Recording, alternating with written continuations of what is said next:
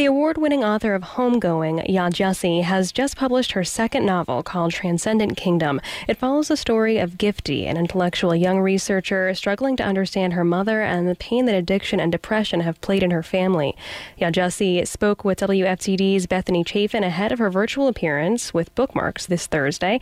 She begins by describing how her latest work was born out of a previous short story.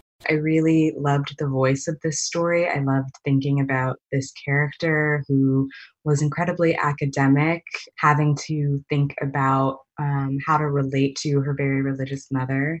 I found it just to be a really kind of fun and freeing exercise to write a story so different from the novel that I had been working on for several years. This book looks a lot at who we are as children, and one of the questions Gifty asks herself is, what would the girl she once was think about the woman she's become?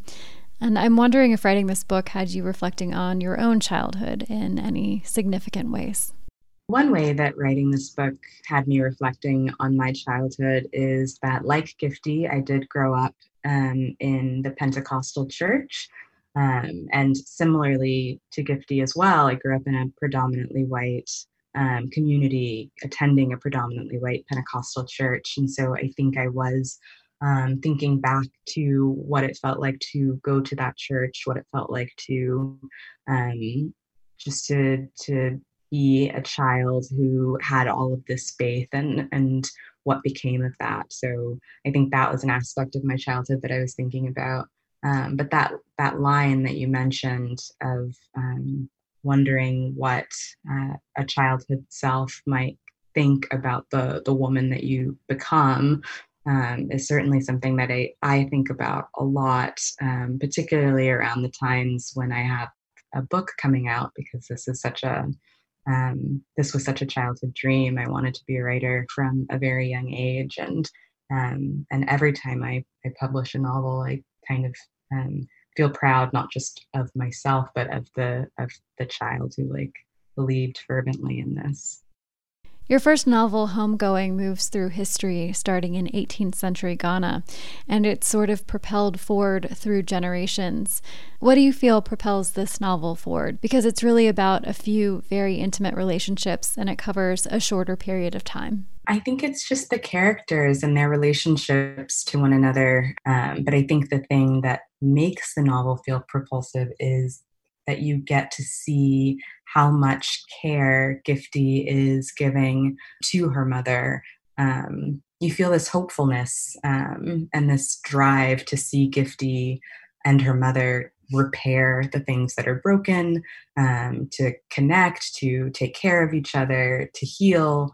And so I think that's what's driving this forward, the desire to know what will become of both of these women.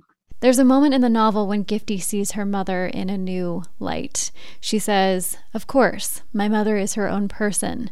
Of course, she contains multitudes. She reacts in ways that surprise me in part because she isn't me." So obviously Gifty is seeing her mother in a new dimension, and I'm curious how you strive to see your characters in many dimensions as a writer. Well, the goal is to always try to see them in as many dimensions as possible and to allow them to kind of reveal themselves to me. I'm not really a big planner when I write novels. Like, I don't have character sketches and I don't have outlines.